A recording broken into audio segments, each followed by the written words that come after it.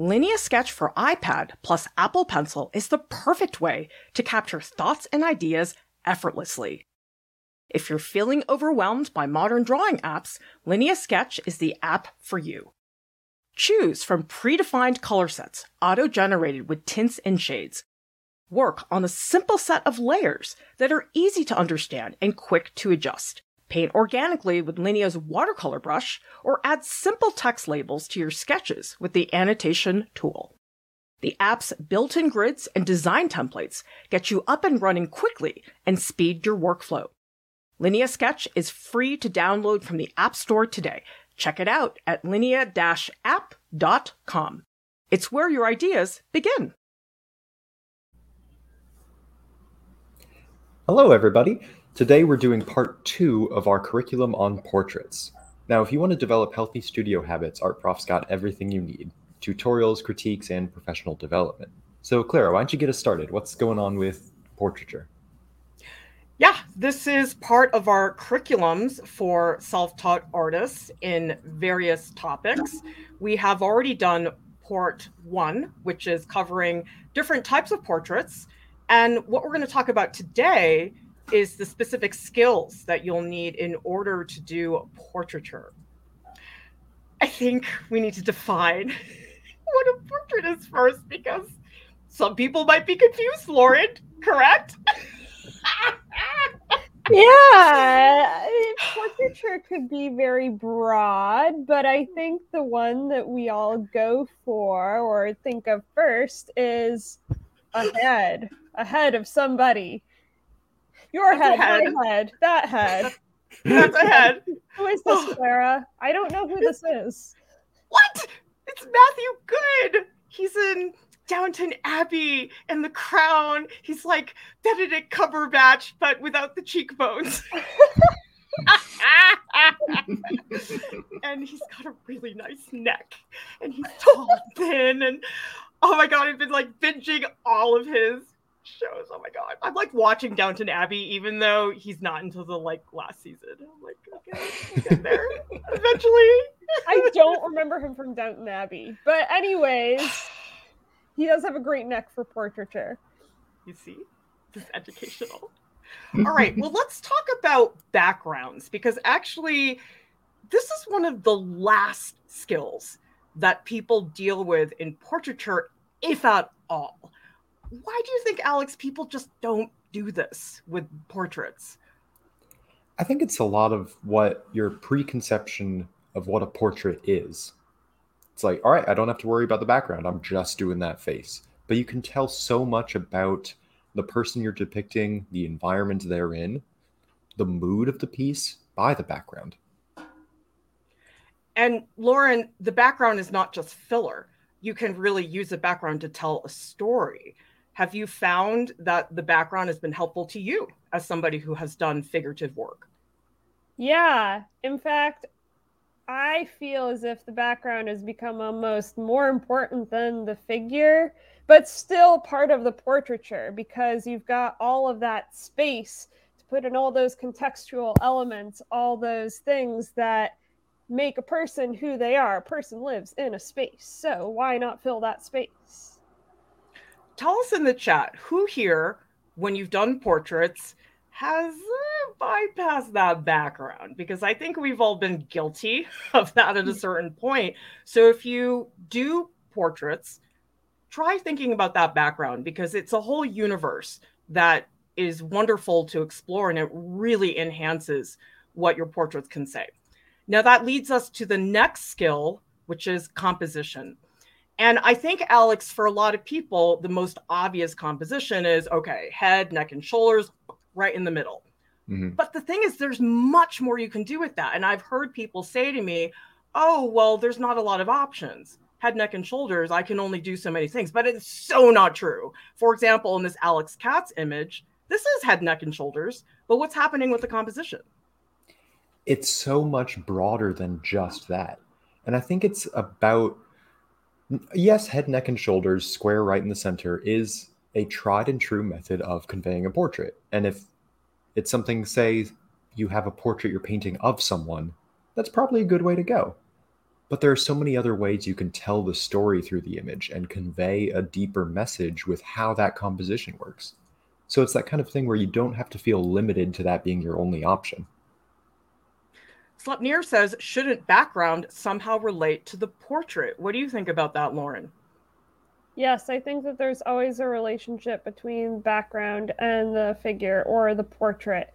How much you want to emphasize that relationship is up to you. Sometimes it really is, say, just a contrast that makes the portrait stand out more. It could be something formal like that, or it can be something more narrative or symbolic, where the kinds of objects around the person or the atmosphere also plays into that role. But they should not be disconnected. You should not just put in a background for the sake of having a background. And oftentimes the background, it really sets the mood. Like this Cindy Sherman portrait, Alex, with all these dots and lights. I mean, this would not be the same portrait if that background was just black. What do the dots do as far as establishing a mood here? They kind of accentuate that wild, lust for life, kind of almost gaudy mood in this one. And it's something that they're supplemental, yes, but they make the portrait. It completely would change without them. Seven Angelic says, I think there's a constant worry of making the background complement the portrait evenly, make it pop, but don't overwhelm. Well, Lauren, a very common excuse for not having a background for a lot of people is, well, I don't want to distract from the portrait. And if I put a background, nobody's going to see the portrait. Is there a way to balance that? Yes. Actually, I want to say, too, that having binged Portrait Artist of the Year, which we've talked about in previous streams, they never put a background, and it drives me crazy. And they say, these are really good portraits. This is they did such a great job. I love this. Professional artists saying this. And I say, this is not living up to my standards. Anyways, I forgot the question. Sorry. Well, let's come up with another one for you then.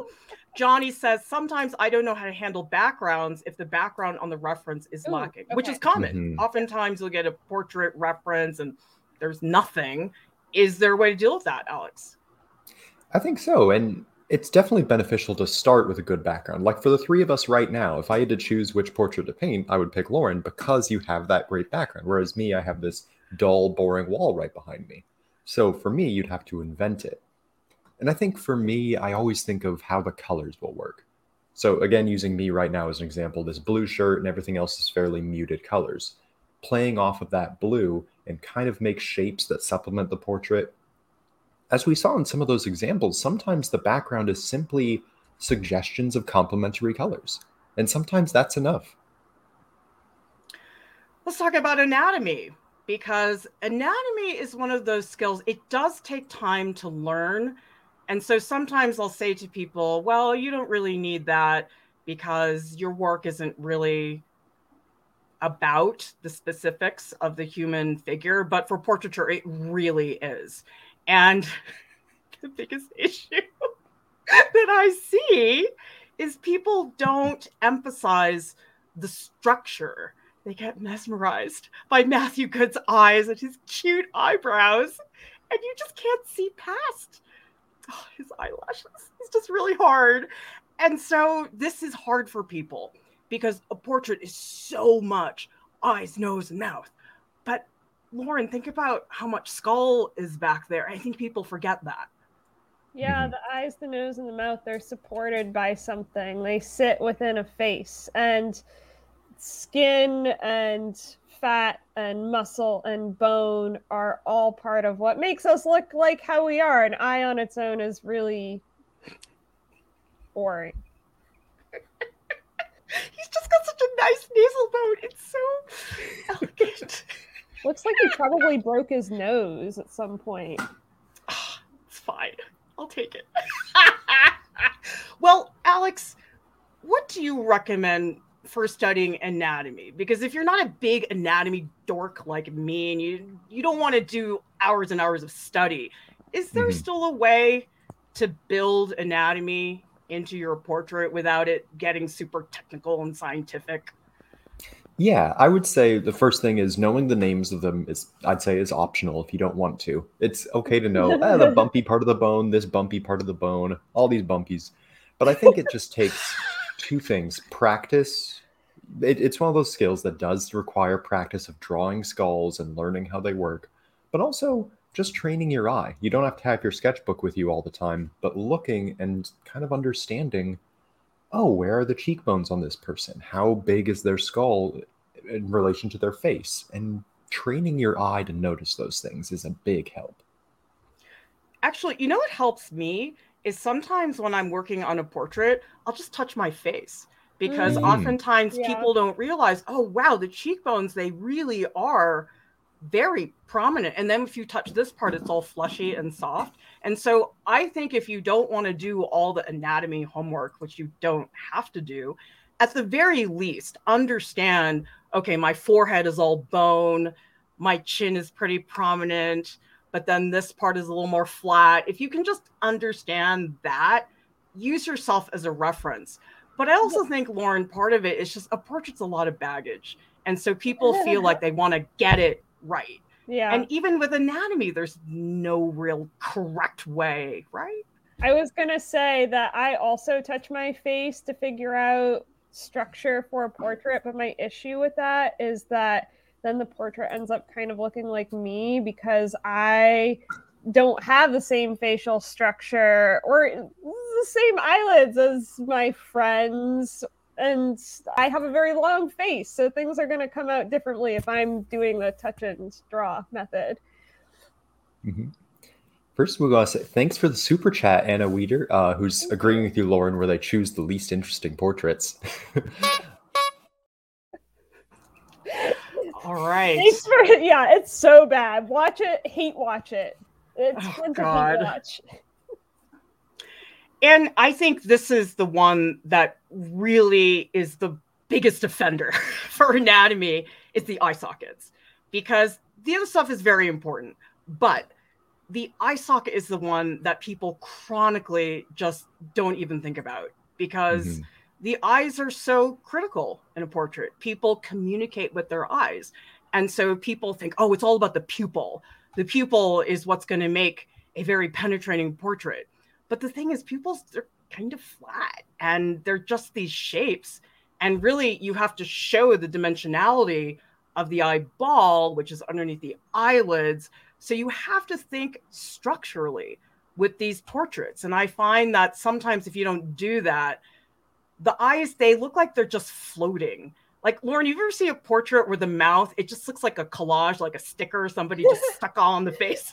Well, the mouth is very hard. I think actually the eyes are easier and less of an offending thing than the way people do mouths, because with the eyes, you at least say have the markers of a heavy brow or bags under the eyes, which contribute to that penetrating, serious look. But the mouth, what is a mouth? There's no real bony landmarks. I guess there's a chin, but the muscles, it's all these weird muscles that are kind of hard to see unless you're really old, where the wrinkles show where that structure is. Mouths on babies, terrible. Just don't do it. Don't even try. RB Dick, thank you so much for the super sticker.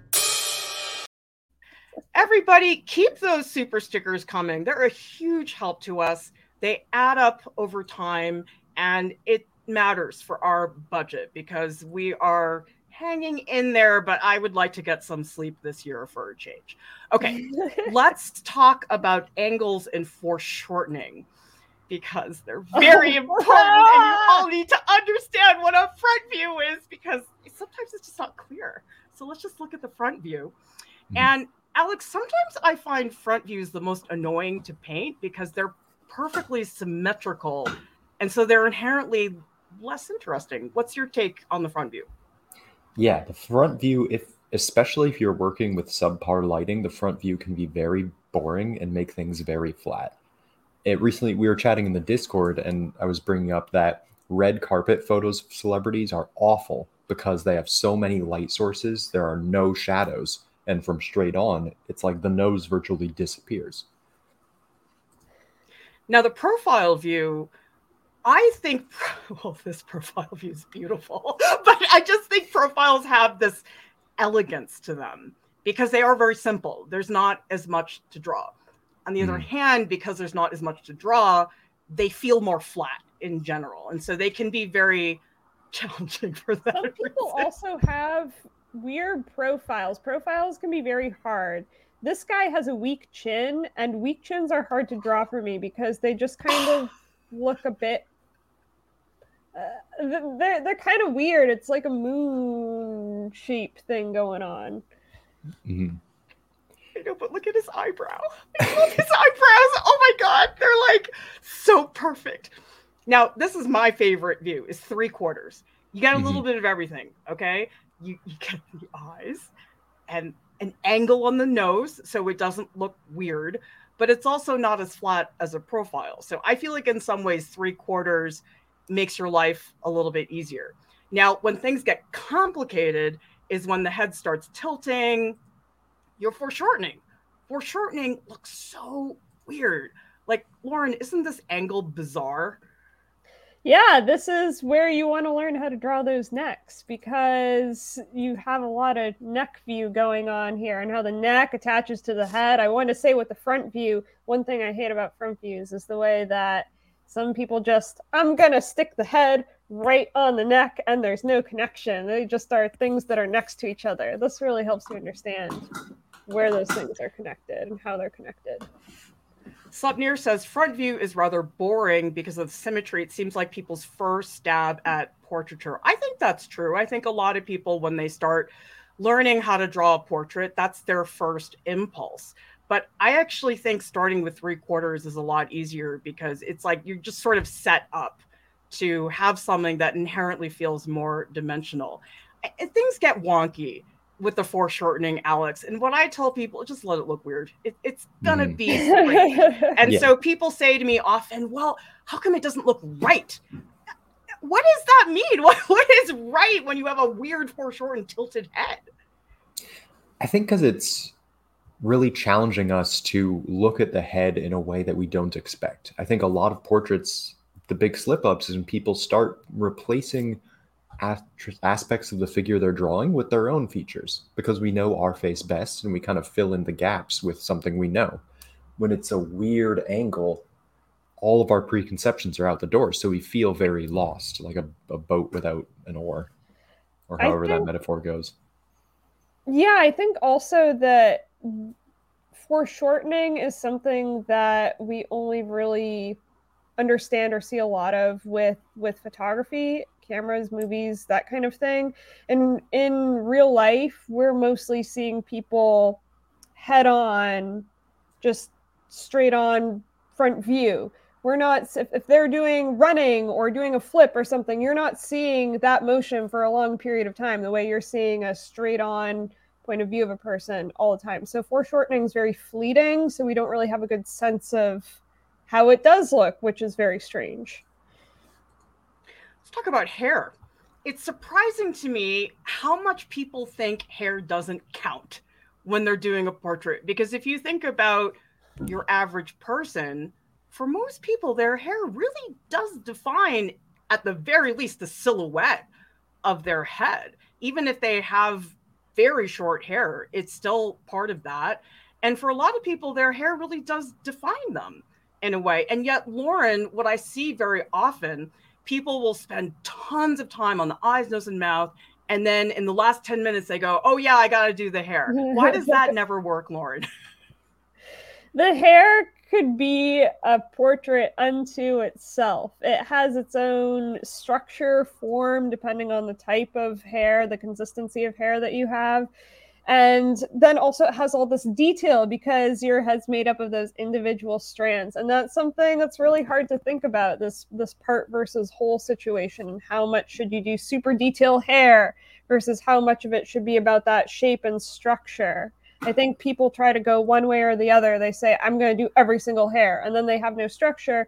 Or they say, oh, I'm going to make this blob. And then there's no sense of hair texture.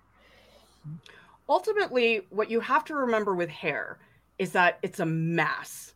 The second you start shifting your idea away from individual strands of hair and you treat it as a mass, that's when it's going to start to come alive. And so what I say to people is, listen, if you want to understand hair, look at it as if it were a sculpture. And so I tell people, look at sculptures, look at how they get that in, because you can't sculpt individual hairs. That's not going to happen.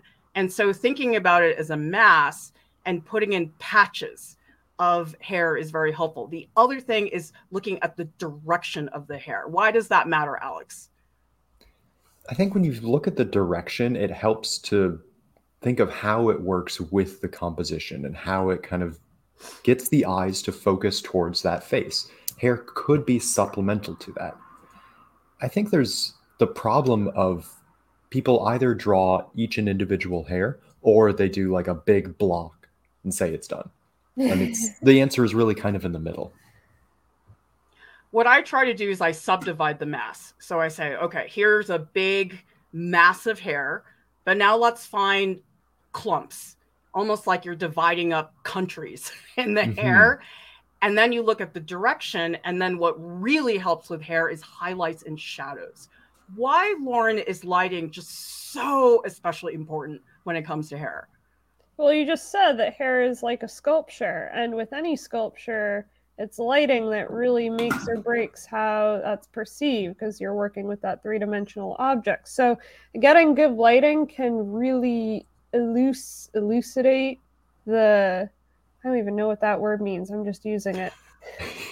the actual form of the hair, and make it easier to draw and also easier for the viewer to understand what is going on. And I tell people that hair is not filler. You don't just look at it and say, oh, which I've seen a million times, where people just give up. They say, oh, I can't do it, so let's just do this. But that doesn't really work. And yes, you can be gestural when you're doing hair, and you can work very energetically. But another thing that's important with hair is tension. Why does tension matter in hair, Alex? I think because the tension reminds us that the hair is not like a helmet placed on top of the head. It is coming from the head, and that tension is the reminder of that. Whether hair is loosely falling or tightened up into a bun, it is reacting to the scalp in a different way. Nino says, how do you do that parting in the hair? I find that spot the hardest to draw, or where the hair and forehead connects. Any tips, Lauren? Yeah, that is a great question, first of all, because I have trouble with that too sometimes. And I think what helps is not defining it too hard, not making that line too hard, because then it looks like a scar or something across the scalp. I like to put in a blur, almost have a softer line, and then accentuate in some places where some of those hairs are getting pulled back in that kind of tension thing that we were just talking about. You want a little bit of contrast going on. I think what helps me is the transition. How do you get from the forehead to where the hair begins? And I find oftentimes what makes it not look natural is when it's too abrupt and it looks like a wig. Mm-hmm. I mean, you think about why a wig feels unnatural. It's usually because it just cuts straight across and you don't really see that transition very well. And then to think about the tautness. I mean, some people it's like pulling their hair so hard. And then for other people, it's all over the place. So highlights are very important. And if we look at the difference, your reference photo really matters. Like Alex, this photo from The Good Place, it's not a very good photo. I mean, you look at the hair, nothing's happening, right? But then if we come here, why is the photo on the right better as a reference for hair? I think because all of these questions we're having of how to show the hair in the right way is dependent on the lighting being your guide. You can see in the second photo how the light, it does the work for you. It's dividing it into 3 quadrants, the cool light, the darkness, and the warm light. And it's easy, I think, to look at reference photos just looking for the face. Is this a good picture of the face? And then be lost when it comes to the hair because it's a bad reference photo of the hair. And oftentimes what I see is people do really good lighting on the face, But then the hair doesn't have any lighting, which doesn't make sense because whatever light is happening on the face is also going to translate to the hair.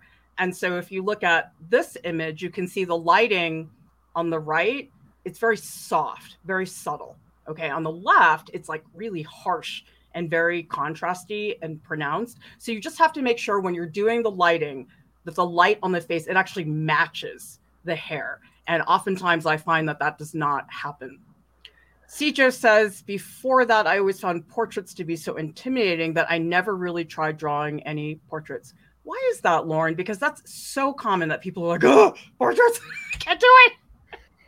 It's something we mentioned before where there's a lot of baggage with portraiture and everybody is really paying attention to whether you get a likeness or not, or whether you just get it to look like a person or not. And it's really obvious when you don't get it in a way that is less obvious with other parts of the body or other types of art making. So it feels like there's a lot of pressure, which I totally understand, but you have to give yourself room to make mistakes, to make bad portraits, and then laugh about it. I save all my bad portraits, all my really bad ones. I've got a great one of Casey Roonan, who is one of our previous TAs that I love. Let's talk about flush tones.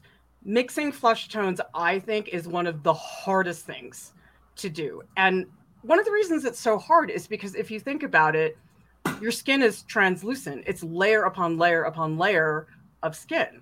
And so you can't paint it opaquely because then it looks weird and rubbery. And so one thing that you've done a lot, Alex, is start with a complementary color underpainting. So if somebody has like a peach skin tone, you're starting with a blue skin tone. And I think the key to mixing is you just have to be more adventurous. Have you found, Alex, that it's easy to fall into okay, I've got a brown face, the shadow is darker brown. It's like you have to be more adventurous than that. Yeah, I think the number one thing that trips people up in portraiture is, okay, the skin is probably somewhere between like orange and brown-ish, and that's the shadows, that's the highlights, that's everything.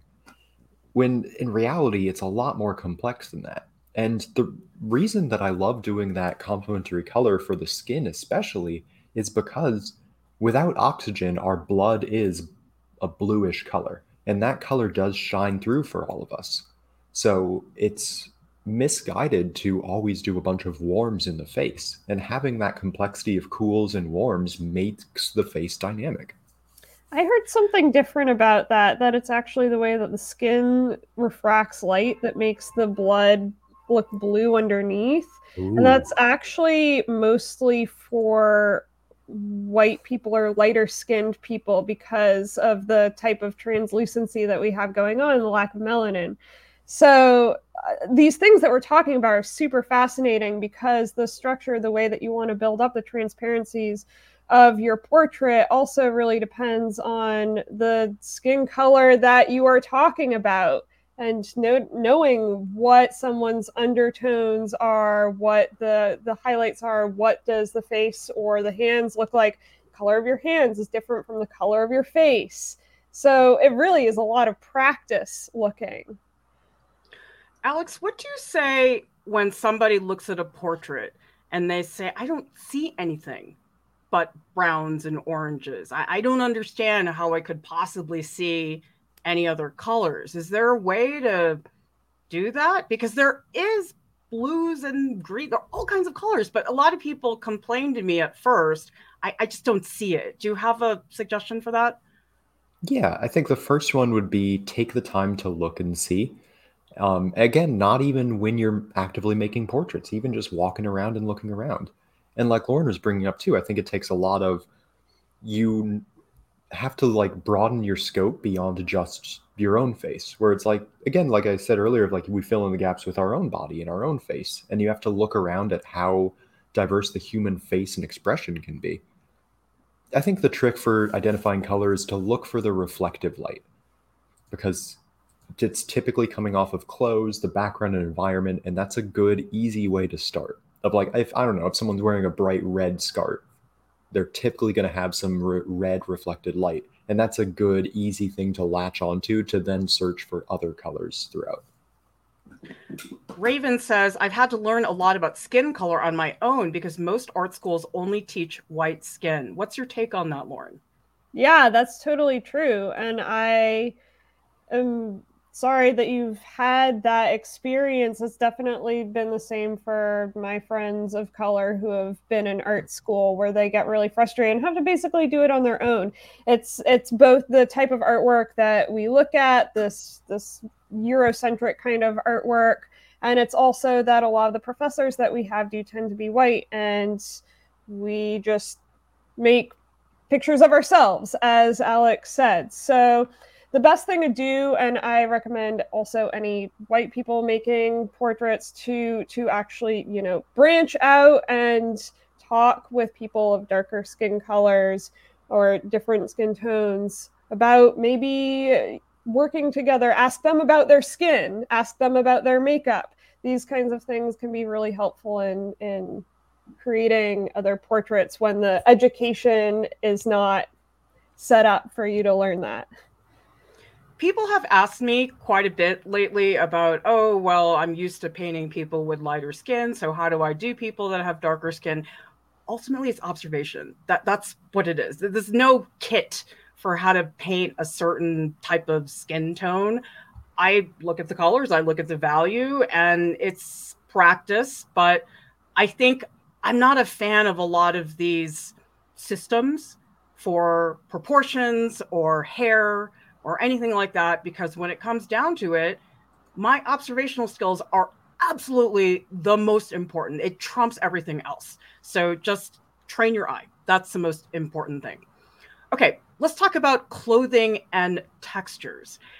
Alex, I realized when I got out of art school and I started doing portrait commissions, we just never painted people with clothing on. It is a problem because most people don't commission portraits of themselves naked. Why is clothing so hard for people, do you think, Alex? I think you nailed it. Just that kind of lack of practice and understanding, because portraiture is fun, because I think at the beginning of the stream, we had that recognition of everyone thinks it's head, shoulders, face, boom, that's it.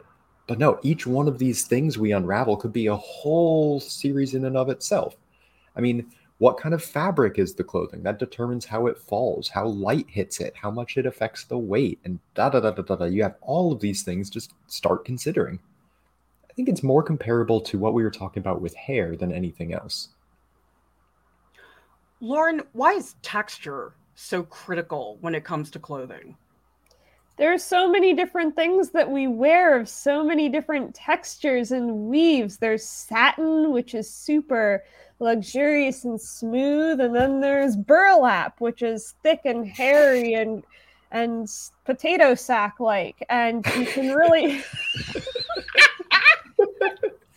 you can really convey a lot about a person versus the texture of clothing that they're wearing. Sequins are a good one. Ginger Cell says clothing says a lot about someone too. I mean, I'm the most boring dresser on the planet, but Alex, for a lot of people, the clothing is a narrative in itself. Mm-hmm. And I think that portrait is fun because when we think of the most common portrait commission, it's like, here, this is money, make portrait of me. And it can be that thing where, how does this subtly tell that story? If you look at any portraits of, say, in universities of hoity-toity professors and stuff, I guarantee you're going to find at least one tweed jacket, a pipe, and all that stuff that shows intellectual. And then Clara, when you describe having a boring wardrobe, that's functional. That's no nonsense. It's like, I got other things to worry about than where my tweed jacket is. I have Matthew Good movies I need to be watching. I don't need to spend my time clothes shopping. Come on. Well, clothing also drives people crazy because you have to get the feeling of the form of the figure underneath the clothes. So you're doing two structures that interact somehow. And depending on the clothing, sometimes the clothing is really tight, other times it's super flowy. And then some clothing is very shiny. Some of it's so hard. And Lauren, I find oftentimes when people just do that standard portrait, they spend no time in clothes. The clothing is sometimes barely put in there. It's like the hair. So it's like you need to be more well-rounded as a portrait artist. Do you think that's true? Yeah, especially in my case, you can use the clothes and spend all your time on the clothes, and then people don't pay attention to the face, and then you don't have to have good portrait face skills, anatomy skills. You can just say, "Oh, I make really nice clothing portraits." So use it to your advantage, guys. Lauren, I'd love to see you do portraits. Oh, I just want to see you do portraits of people in their like winter weather garb of like a scarf up to here and a big beanie and earmuffs. I would love to do that. That's such a good idea, Alex. Send me a picture in your warmest clothing. Got it. We have a question for Lauren from Anna, who says, any advice about how to paint patterns with the folds of the fabric? I'm struggling to do both. Most of my paintings are nudes. Yeah, that is super difficult, Anna. I actually honestly struggle with it too. I think putting down the folds first, getting the body of the clothing is kind of necessary. And then I go in and I erase the folds or kind of make them look less. I just see the guideline. And then I try to shape the pattern in not any fancy or specific intense kind of way, just very gesturally approximately how that pattern module will curve, and also make sure that you break up the patterns where you have half of the pattern here and then half of the pattern here to show that like some of the pattern got like stuck inside of the fold. Those are my top tips. I hope that painted a picture, maybe made sense. This is a good stream to watch if anybody needs tips for that, because I know Jordan does a couple of cool tips with Procreate where he sort of like stretches the pattern to fit the form. But I think that's a good tip because the form has to come first. You can't really add the pattern if there's no form for the clothing. So definitely, I think that's important. And also, don't skip the patterns. Alex, for some reason, in all these drawings people are practicing, like nobody has patterns and you can't just chicken out. What do you think? Yeah, because it's like everything, it does require practice of how the folds in the fabric affect a pattern. And if you're intentionally sitting down to practice with clothing and you just draw like the clothes on the left in this photo, like, oh, let's look at these shadows and the colors and the light and the dark. But then if you actually want to do a painting with a pattern into it, you'll have no experience in how that works. Even something as subtle as like this simple weave pattern is so fun to paint, and you're really missing out if you start to just do the blocks of color. I was going to say, if you don't have a pattern, you can make a pattern because all clothing is woven, which is a pattern of making. Red Blue, thank you so much for the super sticker. Keep those super stickers coming, everybody. They are so incredibly helpful to us. Another thing to think about with clothing is tension. How tight is the sleeve? Is it very flowy? And then Jordan and I did this whole series on how to draw clothing where we review the very specific types of folds. I had no idea that these even existed. So go through and watch the stream because I think there's a lot of really helpful information that I really just did not know about before. Let's show our art prof share today. We are very excited to see that Samuel Madriaga from the Philippines finished our drawing basics track. If you're not familiar with these are a structured sequence of video lessons and prompts.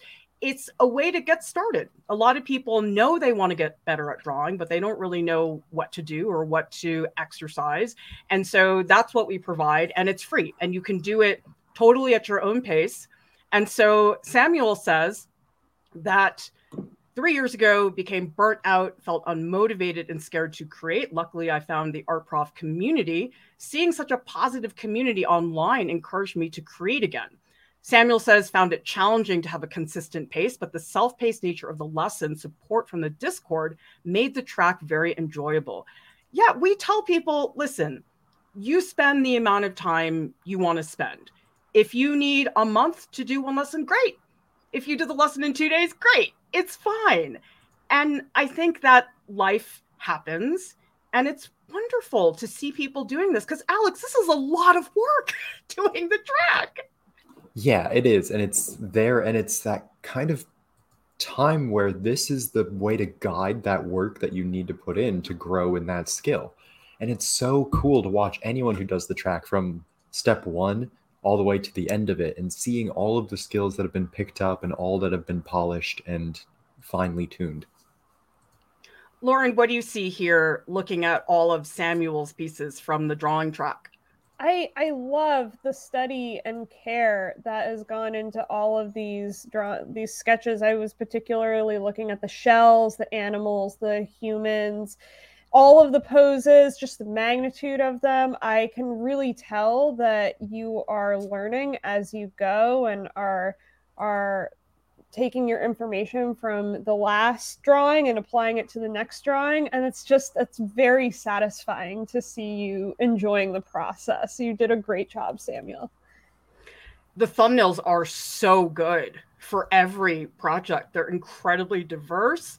And I think what I also see Samuel doing is getting very versatile as far as quick sketches, gestural drawings, but then also doing pieces like this, which are a lot more sustained and focused. And so we're just so proud, Samuel, that you took this on and completed it, because that's a real accomplishment, finishing the track. There are many ways you can support Art Prof. You can become a monthly Patreon supporter and get all kinds of perks and exclusive content. You can purchase an artist call. Oftentimes our content is a good way to get started, but sometimes people oftentimes need more customized advice and support. And we have all of these wonderful top Patreon supporters. Thank you, Sarah Castle, for being our most recent supporter. But we need your help because it's going down, and I'm really sad. It just dips. And we were at 4,000 for like 2 weeks. And then it keeps going down, and it just makes me really sad, everybody. So if you want to get access to things like the Patreon channels and the Discord, you get closer access to our staff, exclusive email newsletters, snail mail for me. Sign on for the Patreon, because we need your support, and those perks are really fun. So help us, because if things keep going down, it's not a good thing. We want them to go up. So Art Prof as a podcast is available on Spotify and also on iTunes. And remember to subscribe to our channel for more art tutorials, critiques, and business tips. Everybody, thank you so much for watching. We'll see you next time. Oh, and there's a Discord chat. By the way, meet Alex and Lauren in the Discord. Okay. Come hang out.